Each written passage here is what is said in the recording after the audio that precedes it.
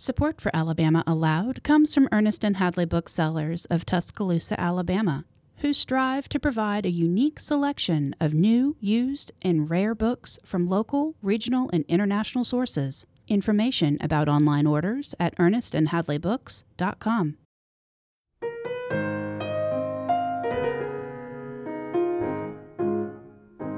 From Troy Public Radio, this is Alabama Aloud. I'm Don Noble. Alabama Aloud is the only podcast where you can hear Alabama stories read in their entirety. Today, in the spirit of the season, I'll be reading a special holiday story, Truman Capote's The Thanksgiving Visitor. The Thanksgiving Visitor was first published in the November 1967 issue of McCall's magazine and is read here by permission of the Truman Capote Literary Trust. Talk about mean. Odd Henderson was the meanest human creature in my experience.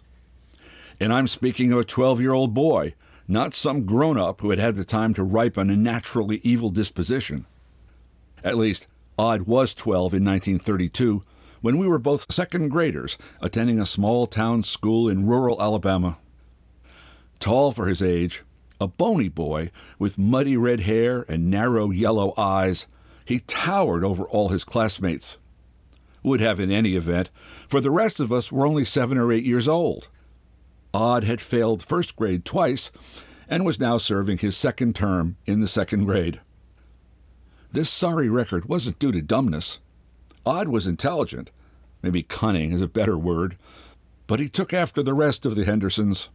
The whole family, there were 10 of them, not counting Dad Henderson, who was a bootlegger and usually in jail, all scrunched together in a 4-room house next door to a Negro church. It was a shiftless, surly bunch, every one of them ready to do you a bad turn. Odd wasn't the worst of the lot, and brother, that is saying something. Many children in our school came from families poorer than the Hendersons. Odd had a pair of shoes, while some boys, girls too, were forced to go barefoot right through the bitterest weather. That's how hard the Depression had hit Alabama.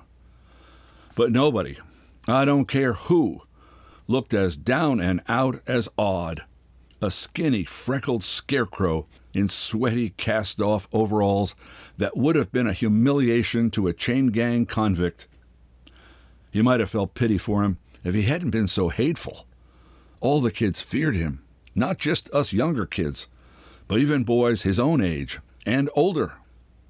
Nobody ever picked a fight with him, except one time a girl named Ann Jumbo Finchberg, who happened to be the other town bully.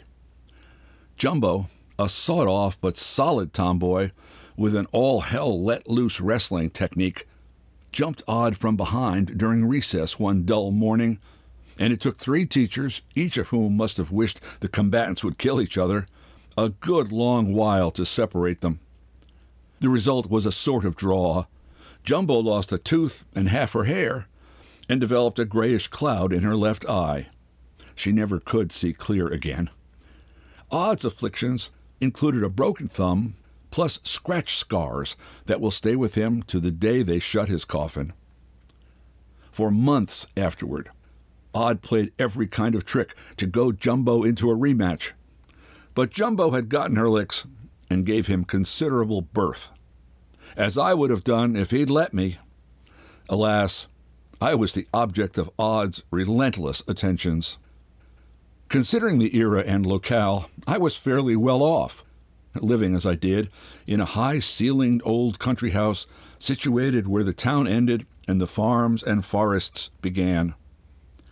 The house belonged to distant relatives, elderly cousins, and these cousins, 3 maiden ladies and their bachelor brother, had taken me under their roof because of a disturbance among my more immediate family, a custody battle that, for involved reasons, had left me stranded in this somewhat eccentric Alabama household. Not that I was unhappy there. Indeed, moments of those few years turned out to be the happiest part of an otherwise difficult childhood, mainly because the youngest of the cousins, a woman in her 60s, became my first friend. as she was a child herself. Many people thought her less than that, and murmured about her as though she were the twin of poor, nice Lester Tucker, who roamed the streets in his sweet days. She understood children and understood me absolutely. Perhaps it was strange for a young boy to have as his best friend an aging spinster, but neither of us had an ordinary outlook or background, and so it was inevitable, in our separate loneliness, that we should come to share a friendship apart. Except for the hours I spent at school, the three of us, me and old Queenie, our feisty little rat terrier, and Miss Sook, as everyone called my friend, were almost always together. We hunted herbs in the woods, went fishing on remote creeks, with dried sugar-cane stalks for fishing poles, and gathered curious ferns and greeneries that we transplanted and grew with trailing flourish in tin pails and chamber pots. Mostly, though, our life was lived in the kitchen, a farmhouse kitchen, dominated by a big black wood-burning stove that was often dark and sunny at the same time. Miss Sook, sensitive as shy Lady Fern, a recluse who had never traveled beyond the county boundaries, was totally unlike her brother and sisters, the latter being down-to-earth, vaguely masculine ladies who operated a dry goods store and several other business ventures. The brother, Uncle B, owned a number of cotton farms scattered around the countryside. Because he refused to drive a car or endure any contact whatever with mobilized machinery, he rode horseback, jogging all day from one property to another. He was a kind man, though a silent one. He grunted yes or no, and really never opened his mouth except to feed it. At every meal, he had the appetite of an Alaskan grizzly after a winter's hibernation, and it was Miss Sook's task to fill him up. Breakfast was our principal meal. Midday dinner, except on Sundays, and supper were casual menus, often composed of leftovers from the morning. These breakfasts, served promptly at 5:30 a.m., were regular stomach swellers. To the present day, I retain a nostalgic hunger for those cock-crow repasts of ham and fried chicken, fried pork chops, fried catfish, fried squirrel in season, fried eggs, hominy grits with gravy, black-eyed peas, collards with collared liquor, and cornbread to mush it in, biscuits, pound cake, pancakes, and molasses, honey in the comb, homemade jams and jellies, sweet milk, buttermilk, coffee chicory-flavored and hot as Hades. The cook, accompanied by her assistants, Queenie and myself, rose every morning at 4 to fire the stove and set the table and get everything started. Rising at that hour was not the hardship it may sound. We were used to it. And anyway, we always went to bed as soon as the sun dropped and the birds had settled in the trees. Also, my friend was not as frail as she seemed. Though she had been sickly as a child, and her shoulders were hunched, she had strong hands and sturdy legs.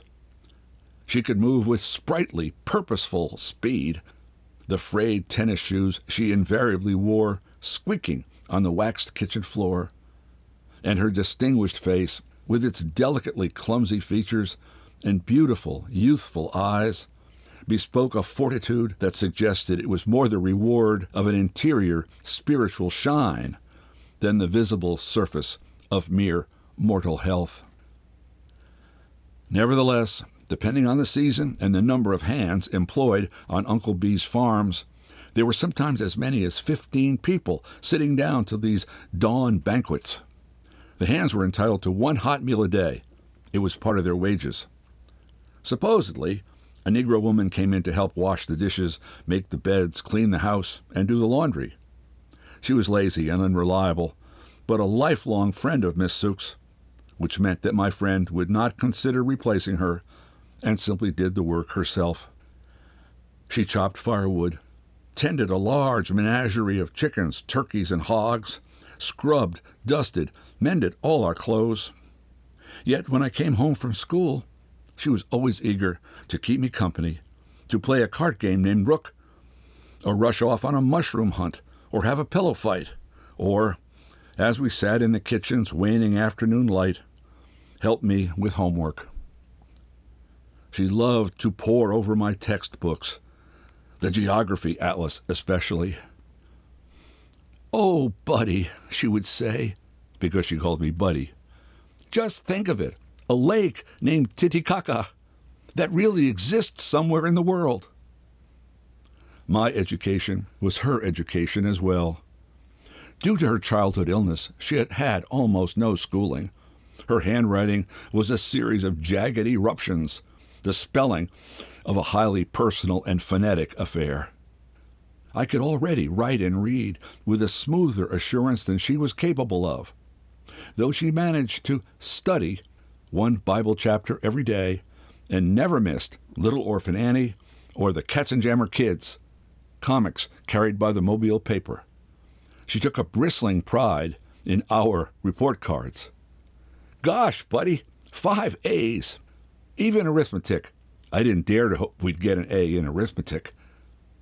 It was a mystery to her why I hated school, why some mornings I wept and pleaded with Uncle B, the deciding voice in the house, to let me stay home. Of course, it wasn't that I hated school. What I hated was Odd Henderson, the torments he contrived. For instance, he used to wait for me in the shadows under a water oak that darkened an edge of the school grounds.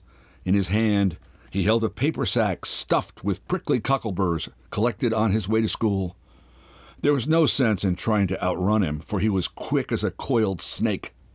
Like a rattler, he struck, slammed me to the ground, and his slitty eyes, gleeful, rubbed the burrs into my scalp.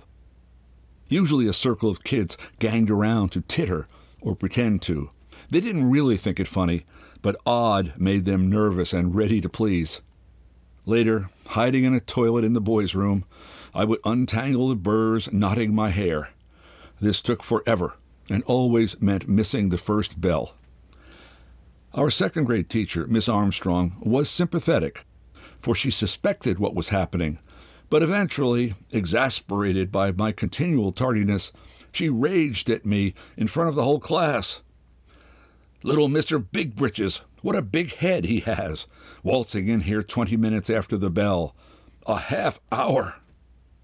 Whereupon I lost control. I pointed at Odd Henderson and shouted, "Yell at him! He's the one to blame, the son of a gun!" I knew a lot of curse words, yet even I was shocked when I heard what I'd said resounding in an awful silence, and Miss Armstrong, advancing toward me, clutching a heavy ruler, said, "Hold out your hand, sir. Palms up, sir." Then, while Odd Henderson watched with a small, citric smile, she blistered the palms of my hands with her brass-edged ruler until the room blurred. It would take a page in small print to list the imaginative punishments Odd inflicted. But what I resented and suffered from most was the sense of dour expectations he induced. Once, when he had me pinned against a wall, I asked him straight out what had I done to make him dislike me so much. Suddenly he relaxed, let me loose, and said, "You're a sissy. I'm just straightening you out." He was right. I was a sissy of sorts, and the moment he said it, I realized there was nothing I could do to alter his judgment, other than toughen myself to accept and defend the fact. As soon as I regained the peace of the warm kitchen, where Queenie might be gnawing an old dug-up bone, and my friend puttering with a pie crust, the weight of Odd Henderson would blessedly slide from my shoulders. But too often at night, the narrow lion eyes loomed in my dreams, while his high, harsh voice, pronouncing cruel promises, hissed in my ears. My friend's bedroom was next to mine. Occasionally, cries arising from my nightmare upheavals wakened her. Then she would come and shake me out of an Odd Henderson coma.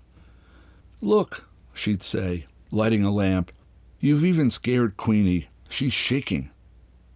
And, "Is it a fever? You're wringing wet. Maybe we ought to call Dr. Stone." But she knew that it wasn't a fever. She knew that it was because of my troubles at school, for I had told her how odd Henderson treated me. But now I'd stopped talking about it, never mentioned it any more, because she refused to acknowledge that any human could be as bad as I made him out.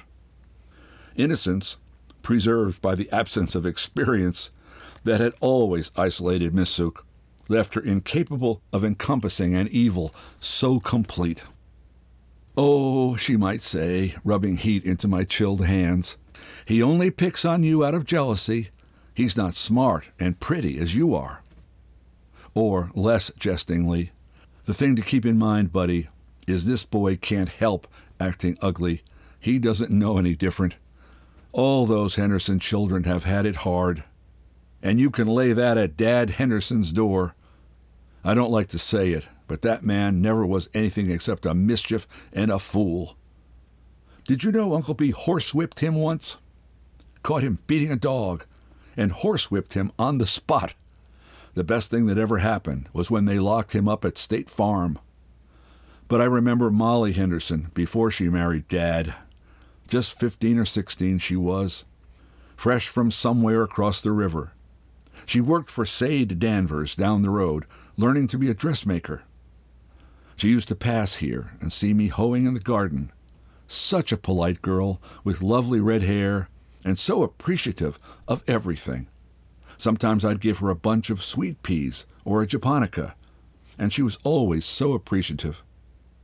Then she began strolling by, arm in arm with Dad Henderson, and him so much older and a perfect rascal, drunk or sober. Well, the Lord must have his reasons, but it's a shame. Molly can't be more than 35, and there she is, without a tooth in her head or a dime to her name. Nothing but a house full of children to feed. You've got to take all that into account, buddy, and be patient." Patient?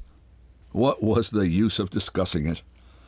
Finally, though, my friend did comprehend the seriousness of my despair. The realization arrived in a quiet way, and was not the outcome of unhappy midnight wakings or pleading scenes with Uncle B. It happened one rainy November twilight when we were sitting alone in the kitchen close by the dying stove fire. Supper was over, the dishes stacked, and Queenie was tucked in a rocker, snoring. I could hear my friend's whispery voice weaving under the skipping noise of rain on the roof. But my mind was on my worries, and I was not attending, though I was aware that her subject was Thanksgiving, then a week away. My cousins had never married. Uncle B had almost married, but his fiancée returned the engagement ring when she saw that sharing a house with 3 very individual spinsters would be part of the bargain. However, they boasted extensive family connections throughout the vicinity, cousins aplenty, and an aunt, Mrs. Mary Taylor Wheelwright, who was 103 years old. As our house was the largest and the most conveniently located, it was traditional for these relations to aim themselves our way every year at Thanksgiving. Though there were seldom fewer than 30 celebrants, it was not an onerous chore, because we provided only the setting and an ample number of stuffed turkeys. The guests supplied the trimmings, each of them contributing her particular specialty. A cousin twice removed, Harriet Parker, from Flomaton, made perfect ambrosia, transparent orange slices combined with freshly ground coconut. Harriet's sister, Alice, usually arrived carrying a dish of whipped sweet potatoes and raisins. The Conklin tribe, Mr. and Mrs. Bill Conklin, and their quartet of handsome daughters, always brought a delicious array of vegetables canned during the summer. My own favorite was a cold banana pudding, a guarded recipe of an ancient aunt who, despite her longevity, was still domestically energetic. To our sorrow, she took the secret with her when she died in 1934, age 105. And it was an age that lowered the curtain. She was attacked and trampled by a bull in a pasture. Miss Sooke was ruminating on these matters, while my mind wandered through a maze as melancholy as the wet twilight. Suddenly, I heard her knuckles rap the kitchen table. "Buddy." "What?" "You haven't listened to one word." "Sorry." "I figure we'll need 5 turkeys this year. When I spoke to Uncle B about it, he said he wanted you to kill them. Dress them, too." "But why?" "He says a boy ought to know how to do things like that." Slaughtering was Uncle B's job. It was an ordeal for me to watch him butcher a hog or even wring a chicken's neck. My friend felt the same way. Neither of us could abide any violence bloodier than swatting flies, so I was taken aback at her casual relaying of this command. "Well, I won't." Now she smiled. "Of course you won't. I'll get Bubber or some other colored boy, pay him a nickel. But," she said, her tone descending conspiratorially, "we'll let Uncle B believe it was you. Then he'll be pleased and stop saying it's such a bad thing." "What's a bad thing?" "Our always being together. He says you ought to have other friends, boys your own age." "Well, he's right." "I don't want any other friend." "Hush, buddy. Now hush. You've been real good to me. I don't know what I'd do without you. Just become an old crab. But I want to see you happy, buddy. Strong, able to go out in the world. And you're never going to, unless you come to terms with people like Odd Henderson and turn them into friends." "Him? He's the last friend in the world I want." "Please, buddy, invite that boy here for Thanksgiving dinner." Though the pair of us occasionally quibbled, we never quarreled. At first, I was unable to believe she meant her request as something more than a sample of poor taste humor. But then, seeing that she was serious, I realized, with bewilderment, that we were edging toward a falling out. "I thought you were my friend." "I am, buddy, truly." "If you were, you couldn't think up a thing like that. Odd Henderson hates me. He's my enemy." "He can't hate you. He doesn't know you." "Well, I hate him." "Because you don't know him. That's all I ask. The chance for you to know each other a little. Then I think this trouble will stop. And maybe you're right, buddy. Maybe you boys won't ever be friends. But I doubt that he'd pick on you anymore." "You don't understand. You've never hated anybody." "No, I never have. We're allotted just so much time on earth, and I wouldn't want the Lord to see me wasting mine in any such manner." "I won't do it. He'd think I was crazy." "And I would be." The rain had let up, leaving a silence that lengthened miserably. My friend's clear eyes contemplated me as though I were a rook card she was deciding how to play. She maneuvered a salt-pepper lock of hair off her forehead and sighed. "Then I will. Tomorrow," she said. "I'll put on my hat and pay a call on Molly Henderson." This statement certified her determination, for I'd never known Miss Sooke to plan a call on anyone, not only because she was entirely without social talent, but also because she was too modest to presume a welcome. I don't suppose there will be much Thanksgiving in their house. Probably Molly would be very pleased to have Odd sit down with us. Oh, I know Uncle B would never permit it, but the nice thing to do is invite them all. My laughter woke Queenie, and after a surprised instant, my friend laughed too. Her cheeks pinked and a light flared in her eyes. Rising, she hugged me and said, "Oh, buddy, I knew you'd forgive me and recognized there was some sense to my notion." She was mistaken. My merriment had other origins. 2. One was the picture of Uncle B carving turkey for all those cantankerous Hendersons. The second was, it had occurred to me that I had no cause for alarm. Miss Sooke might extend the invitation, and Odd's mother might accept it in his behalf, but Odd wouldn't show up in a million years. He would be too proud. For instance, throughout the Depression years, our school distributed free milk and sandwiches to all children whose families were too poor to provide them with a lunchbox. But Odd, emaciated as he was, refused to have anything to do with those handouts. He'd wander off by himself and devour a pocketful of peanuts or gnaw a large raw turnip. This kind of pride was characteristic of the Henderson breed. They might steal, gouge the gold out of a dead man's teeth, but they would never accept a gift offered openly, for anything smacking of charity was offensive to them. Odd was sure to figure Miss Sook's invitation as a charitable gesture, or see it, and not incorrectly, as a blackmailing stunt meant to make him ease up on me. I went to bed that night with a light heart, for I was certain my Thanksgiving would not be marred by the presence of such an unsuitable visitor.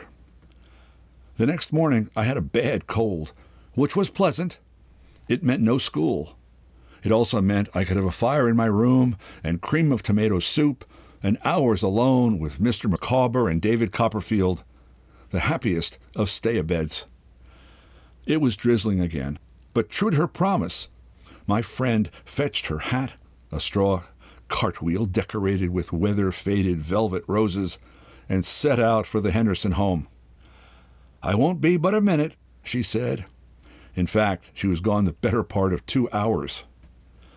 I couldn't imagine Miss Sook sustaining so long a conversation except with me or herself. She talked to herself often, a habit of sane persons of a solitary nature, and when she returned, she did seem drained. Still wearing her hat and an old loose raincoat, she slipped a thermometer in my mouth, then sat at the foot of the bed. "I like her," she said firmly. "I have always liked Molly Henderson. She does all she can, and the house was clean as Bob Spencer's fingernails." Bob Spencer being a Baptist minister famed for his hygienic gleam, but bitter cold, with a tin roof and the wind right in the room and not a scrap of fire in the fireplace. She offered me refreshment, and I surely would have welcomed a cup of coffee, but I said no, because I don't expect there was any coffee on the premises, or sugar. It made me feel ashamed, buddy. It hurts me all the way down to see somebody struggling like Molly, never able to see a clear day. I don't say people should have everything they want, though, come to think of it, I don't see what's wrong with that either. You ought to have a bike to ride, and why shouldn't Queenie have a beef bone every day? Yes, now it's come to me. Now I understand. We really, all of us, ought to have everything we want. I'll bet you a dime that's what the Lord intends. And when all around us we see people who can't satisfy the plainest needs, I feel ashamed. Oh, not of myself, because who am I, an old nobody who never owned a mite? If I hadn't had a family to pay my way, I'd have starved or been sent to the county home. The shame I feel is for all of us who have anything extra when other people have nothing.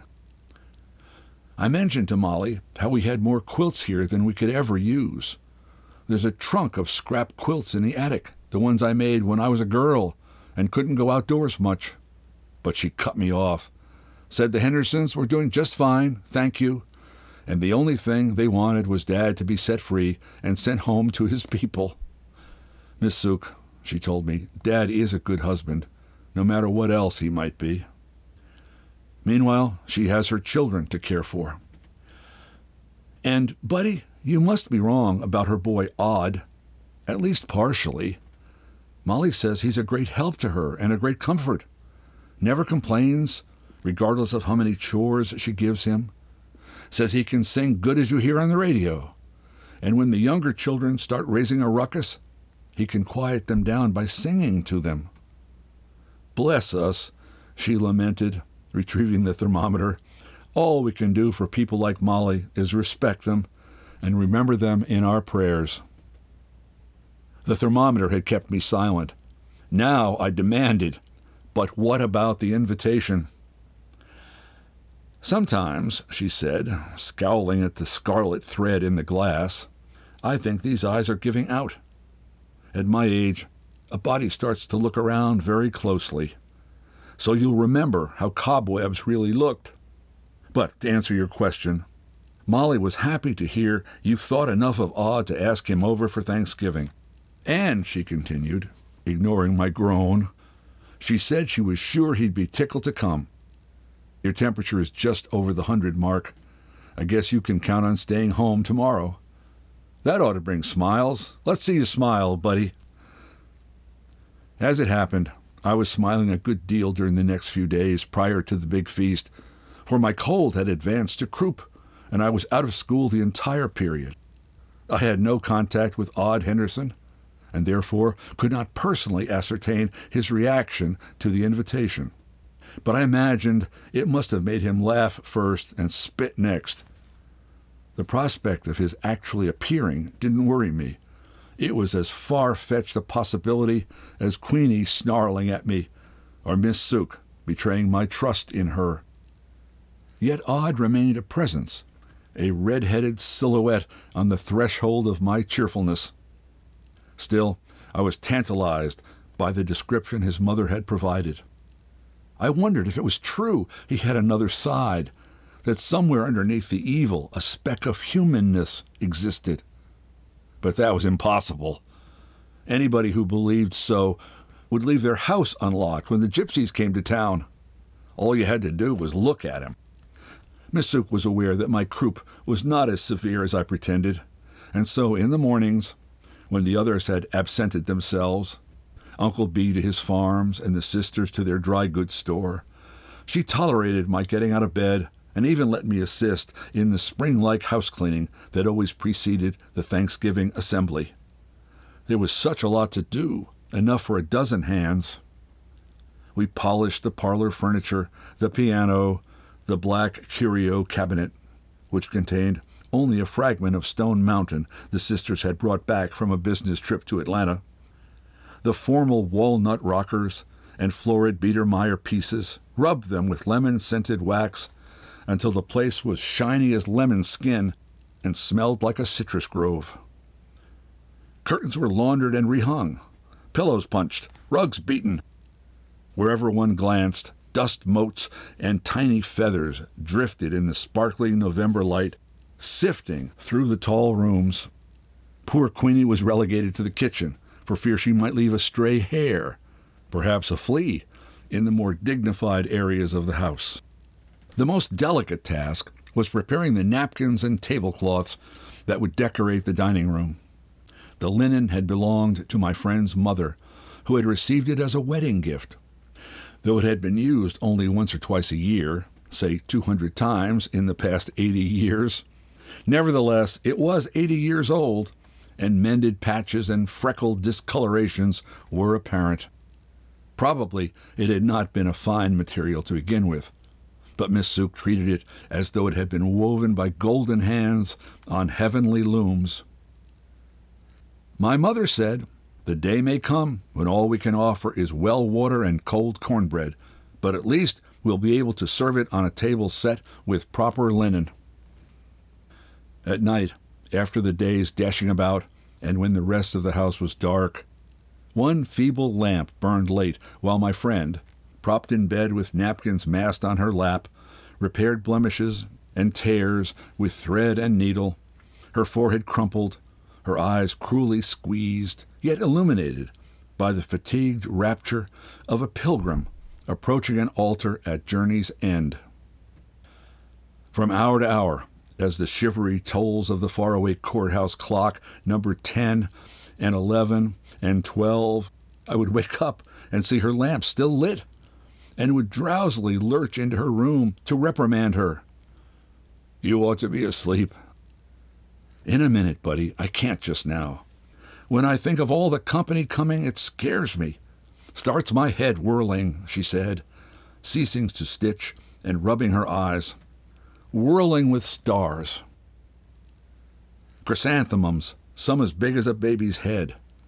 Bundles of curled, penny-colored leaves with flickering lavender underhues.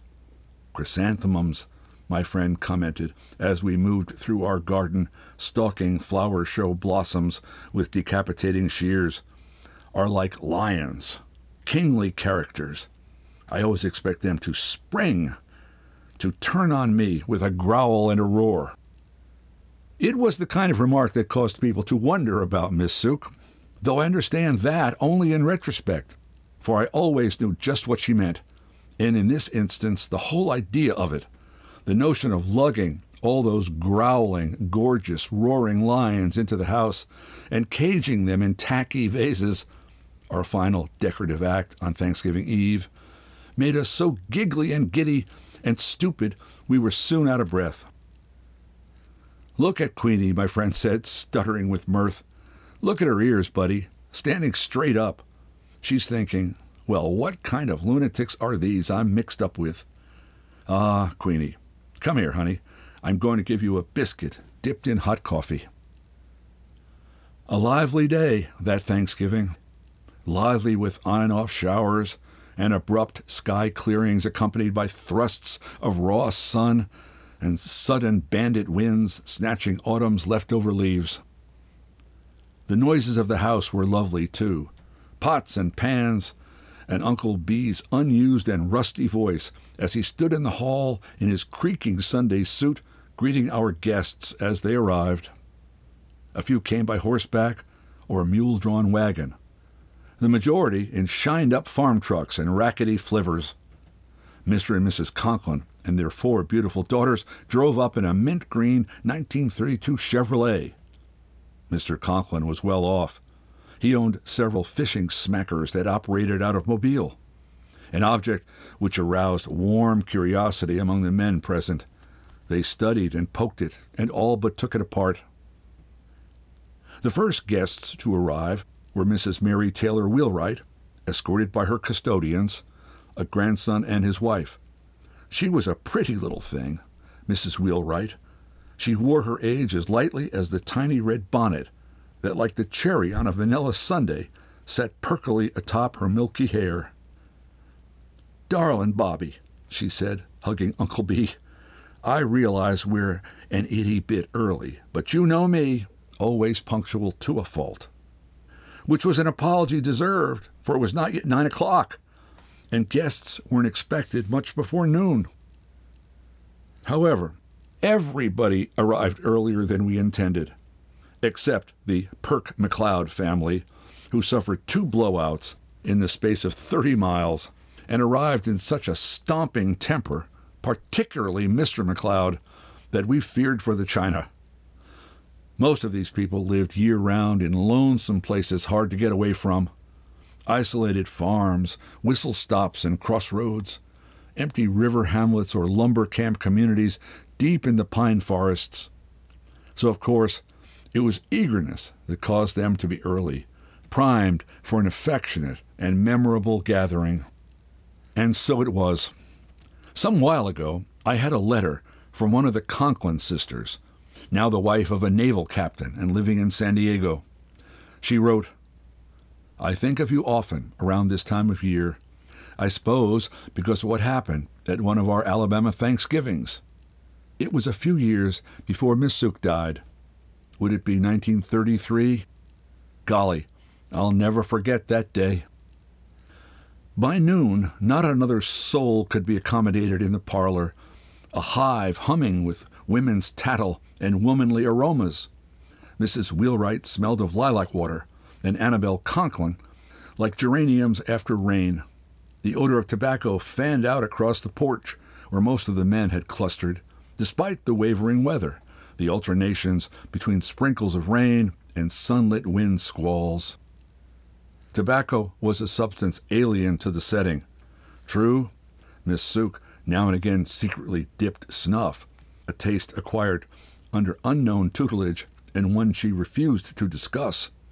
Her sisters would have been mortified had they suspected, and Uncle B, too, for he took a harsh stand on all stimulants, condemning them morally and medically. The virile redolence of cigars, the pungent nip of pipe smoke, the tortoiseshell richness they evoked constantly lured me out of the parlor onto the porch, though it was the parlor I preferred, due to the presence of the Conklin sisters, who played by turn our untuned piano with a gifted, rollicking lack of airs. Indian Love Call was among their repertoire, and also a 1918 war ballad, the lament of a child pleading with a house thief, entitled "Don't Steal Daddy's Medals, He Won Them for Bravery." Annabel played and sang it. She was the oldest of the sisters and the loveliest, though it was a chore to pick among them, for they were like quadruplets of unequal height. One thought of apples, compact and flavorful, sweet but cider tart. Their hair, loosely plaited, had the blue luster of a well-groomed ebony racehorse, and certain features, eyebrows, noses, lips, when smiling, tilted in an original style that added humor to their charms. The nicest thing was that they were a bit plump. Pleasingly plump describes it precisely.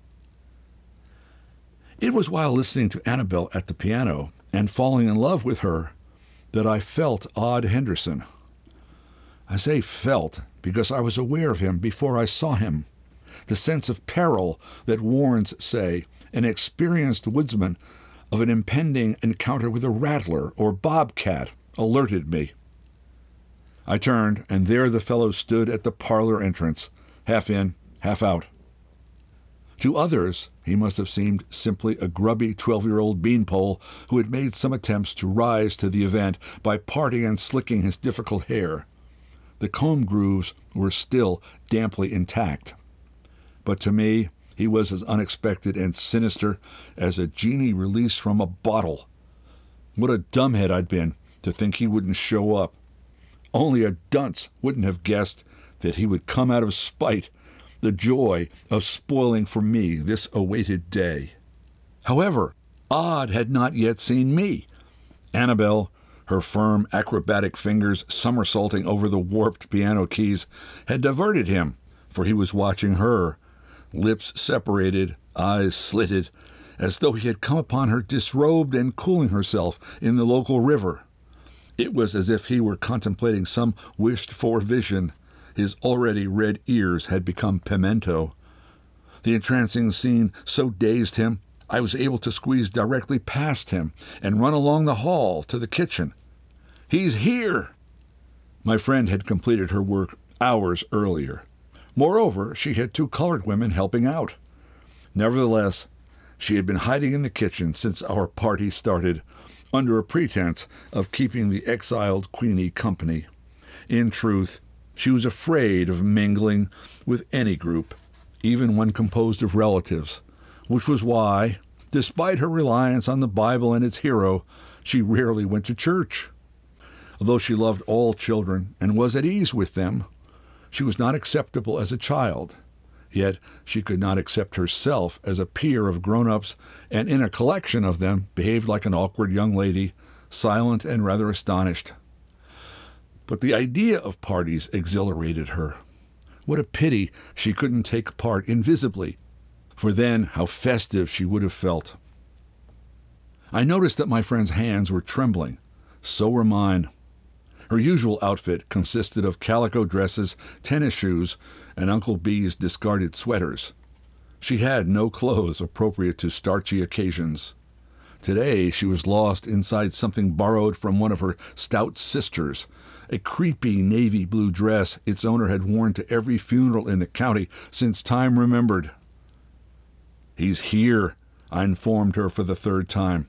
"Odd Henderson." "Then why aren't you with him?" she said admonishingly. "That's not polite, buddy. He's your particular guest. You ought to be out there seeing he meets everybody and has a good time." I can't speak to him." Queenie was curled on her lap, having a head rub. My friend stood up, dumping Queenie and disclosing a stretch of navy blue material sprinkled with dog hair, said, "Buddy, you mean you haven't spoken to that boy?" My rudeness obliterated her timidity. Taking me by the hand, she steered me to the parlor. She need not have fretted over Odd's welfare. The charms of Annabel Conklin had drawn him to the piano. Indeed, he was scrunched up beside her on the piano seat, sitting there studying her delightful profile, his eyes opaque as the orbs of the stuffed whale I'd seen that summer when a touring honky-tonk passed through town.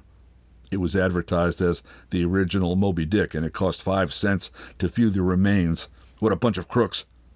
As for Annabel, she would flirt with anything that walked or crawled. No, that's unfair, for it was really a form of generosity, of simply being alive. Still, It gave me a hurt to see her playing cute with that mule Skinner. Hauling me onward, my friend introduced herself to him.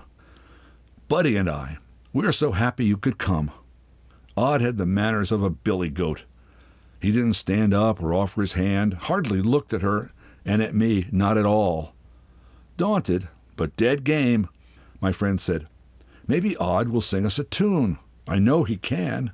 His mother told me so. Annabelle, sugar, play something Odd can sing." Reading back, I see that I haven't thoroughly described Odd Henderson's ears. A major omission, for they were a pair of eye-catchers, like alfalfas in the Our Gang comedy pictures.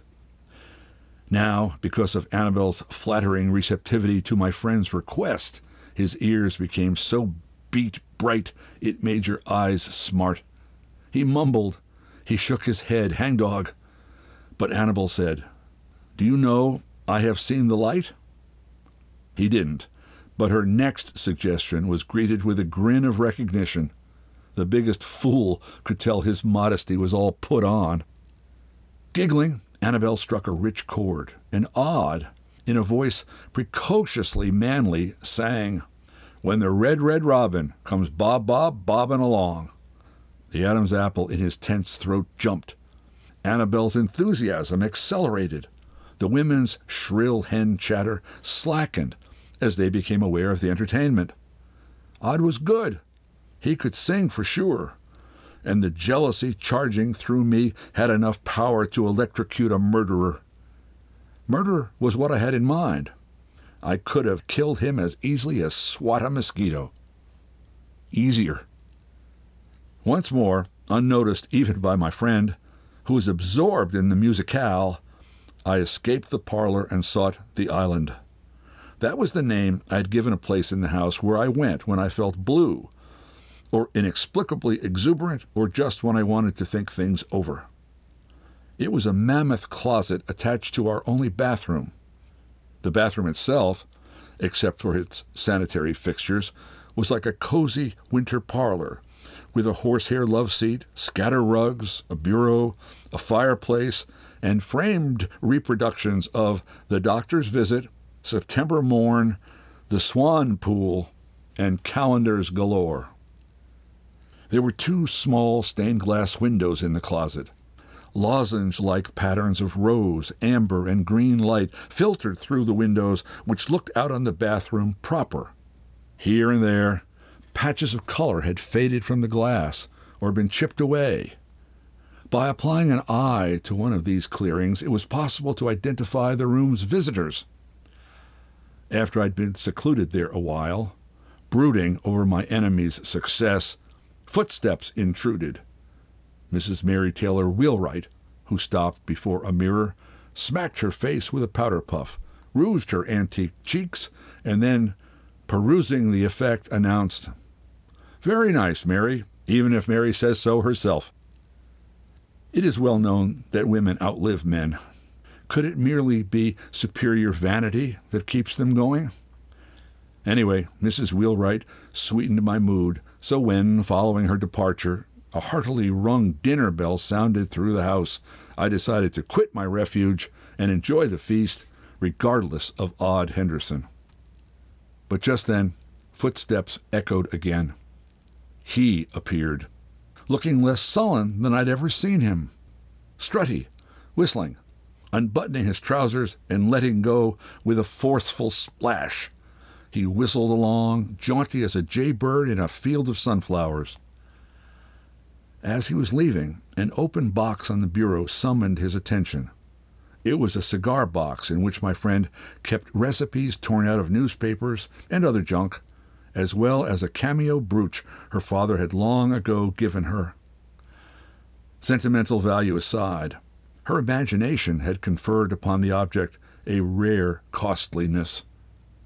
Whenever we had cause for serious grievance against her sisters or Uncle B, she would say, "Never mind, buddy. We'll sell my cameo and go away. We'll take the bus to New Orleans."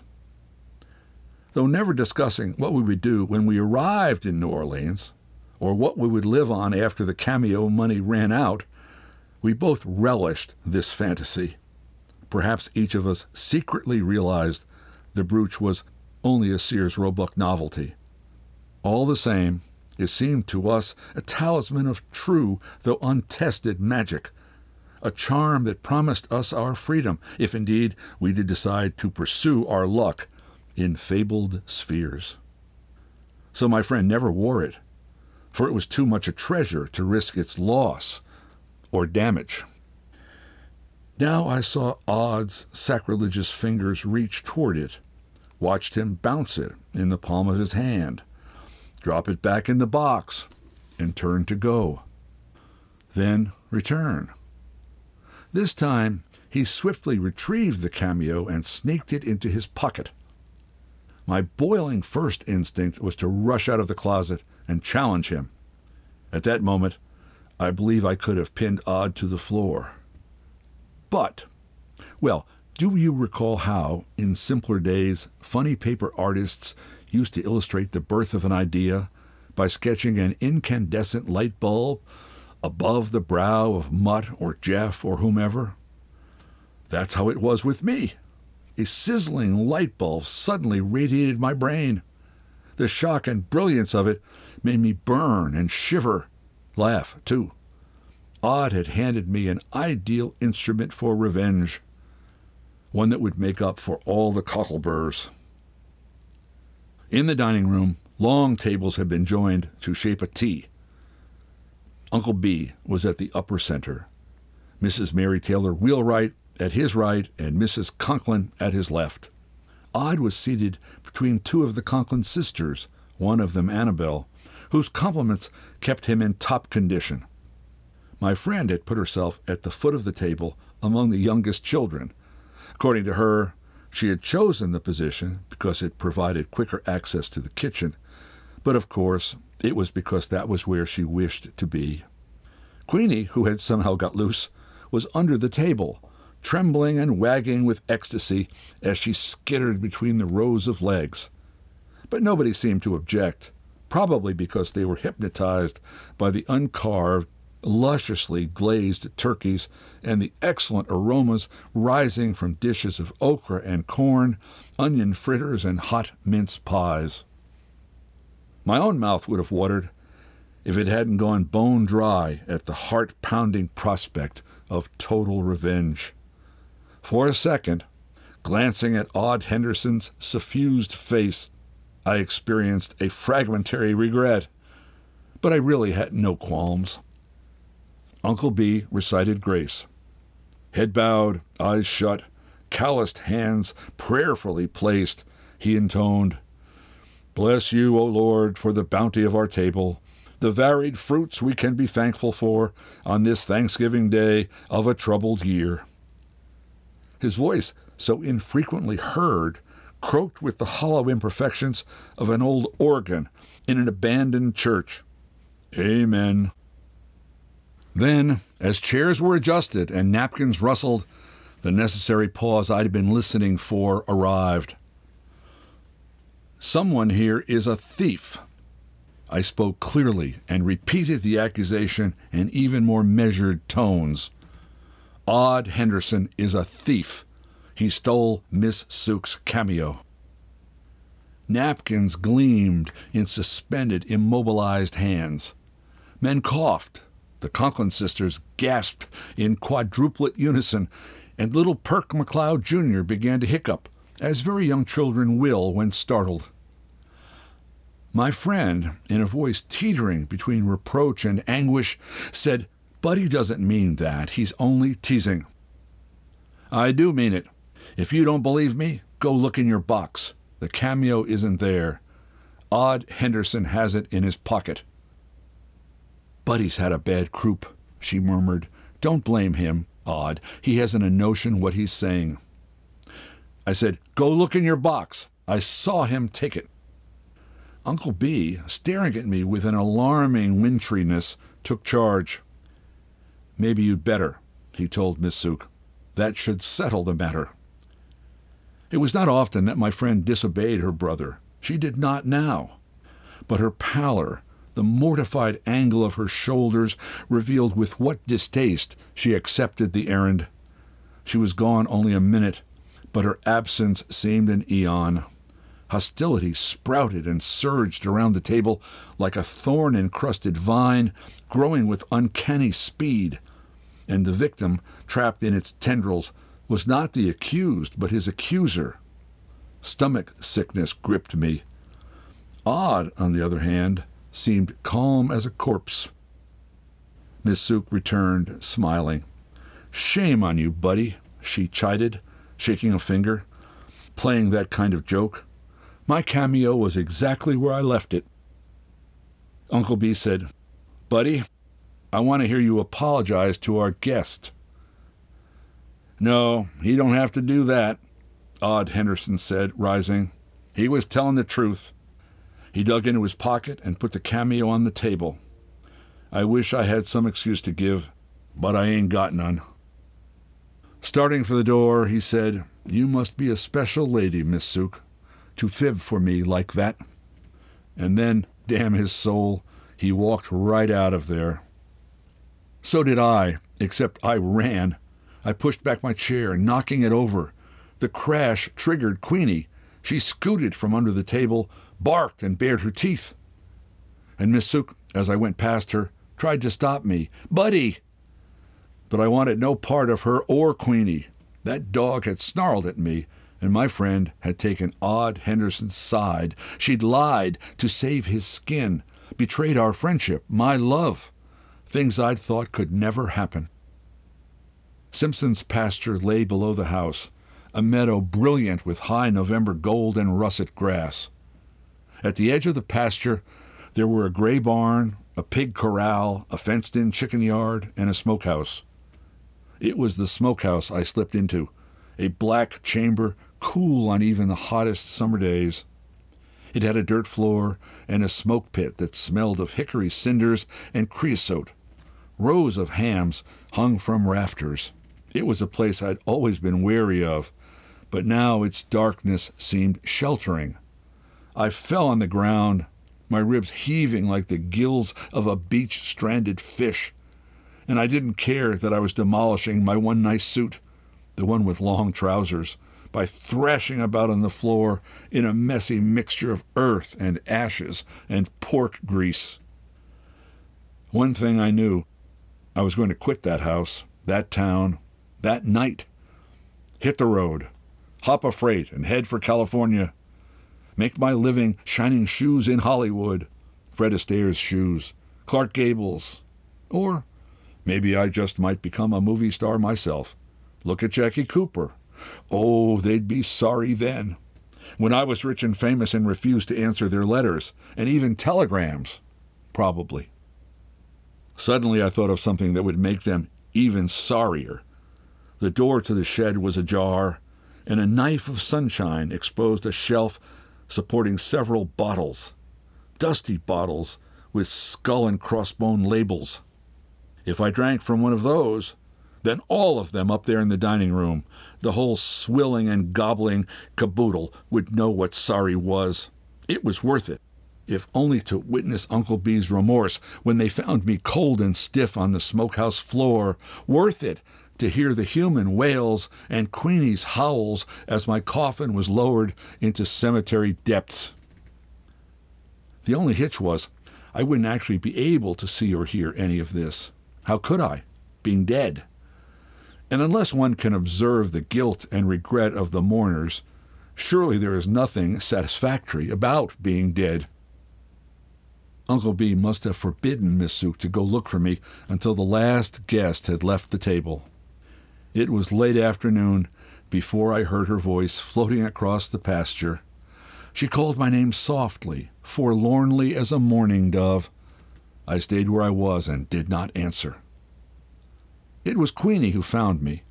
She came sniffing around the smokehouse and yapped when she caught my scent, then entered and crawled toward me and licked my hand, an ear, and a cheek. She knew she had treated me badly. Presently the door swung open and the light widened. My friend said, "Come here, buddy," and I wanted to go to her. When she saw me, she laughed. Goodness, boy, you look dipped in tar and all ready for feathering. But there were no recriminations or references to my ruined suit. Queenie trotted off to pester some cows, and trailing after her into the pasture, we sat down on a tree stump.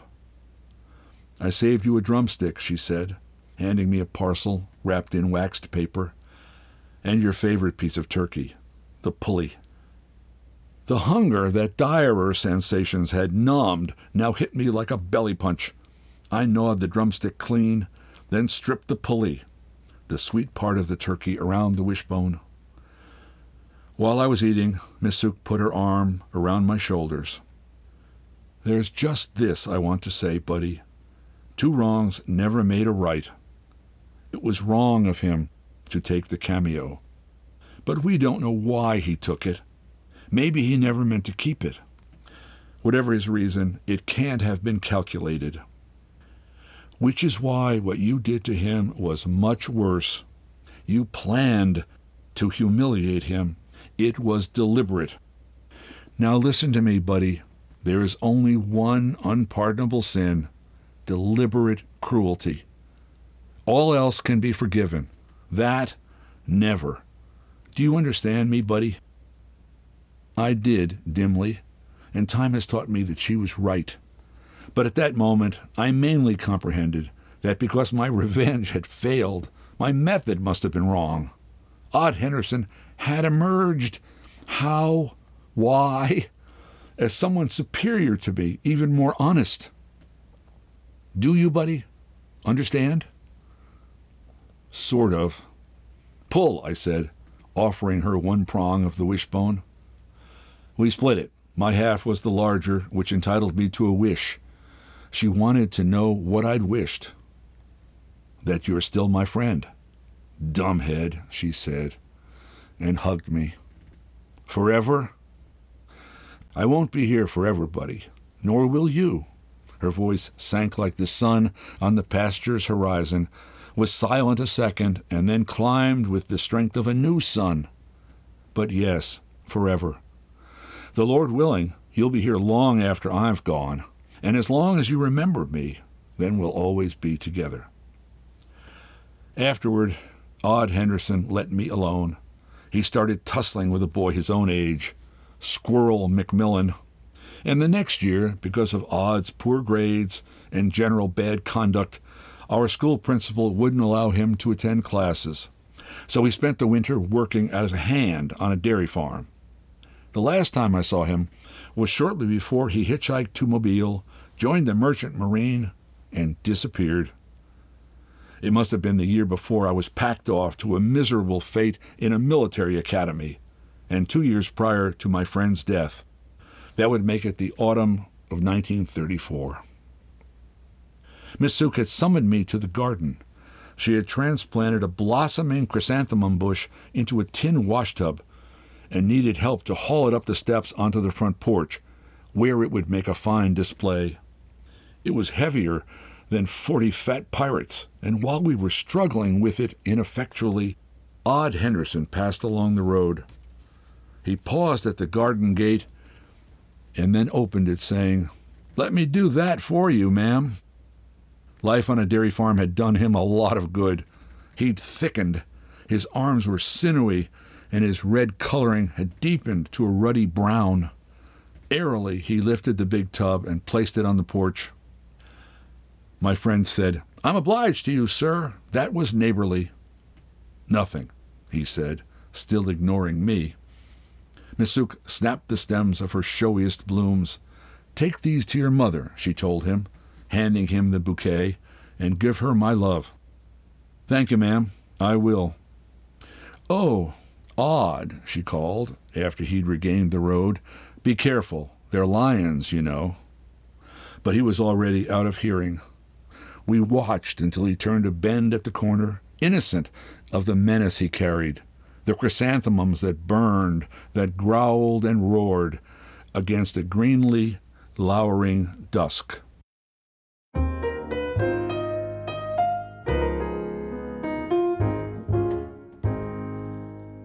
The Thanksgiving Visitor was first published in the November 1967 issue of McCall's Magazine and is read here by permission of the Truman Capote Literary Trust.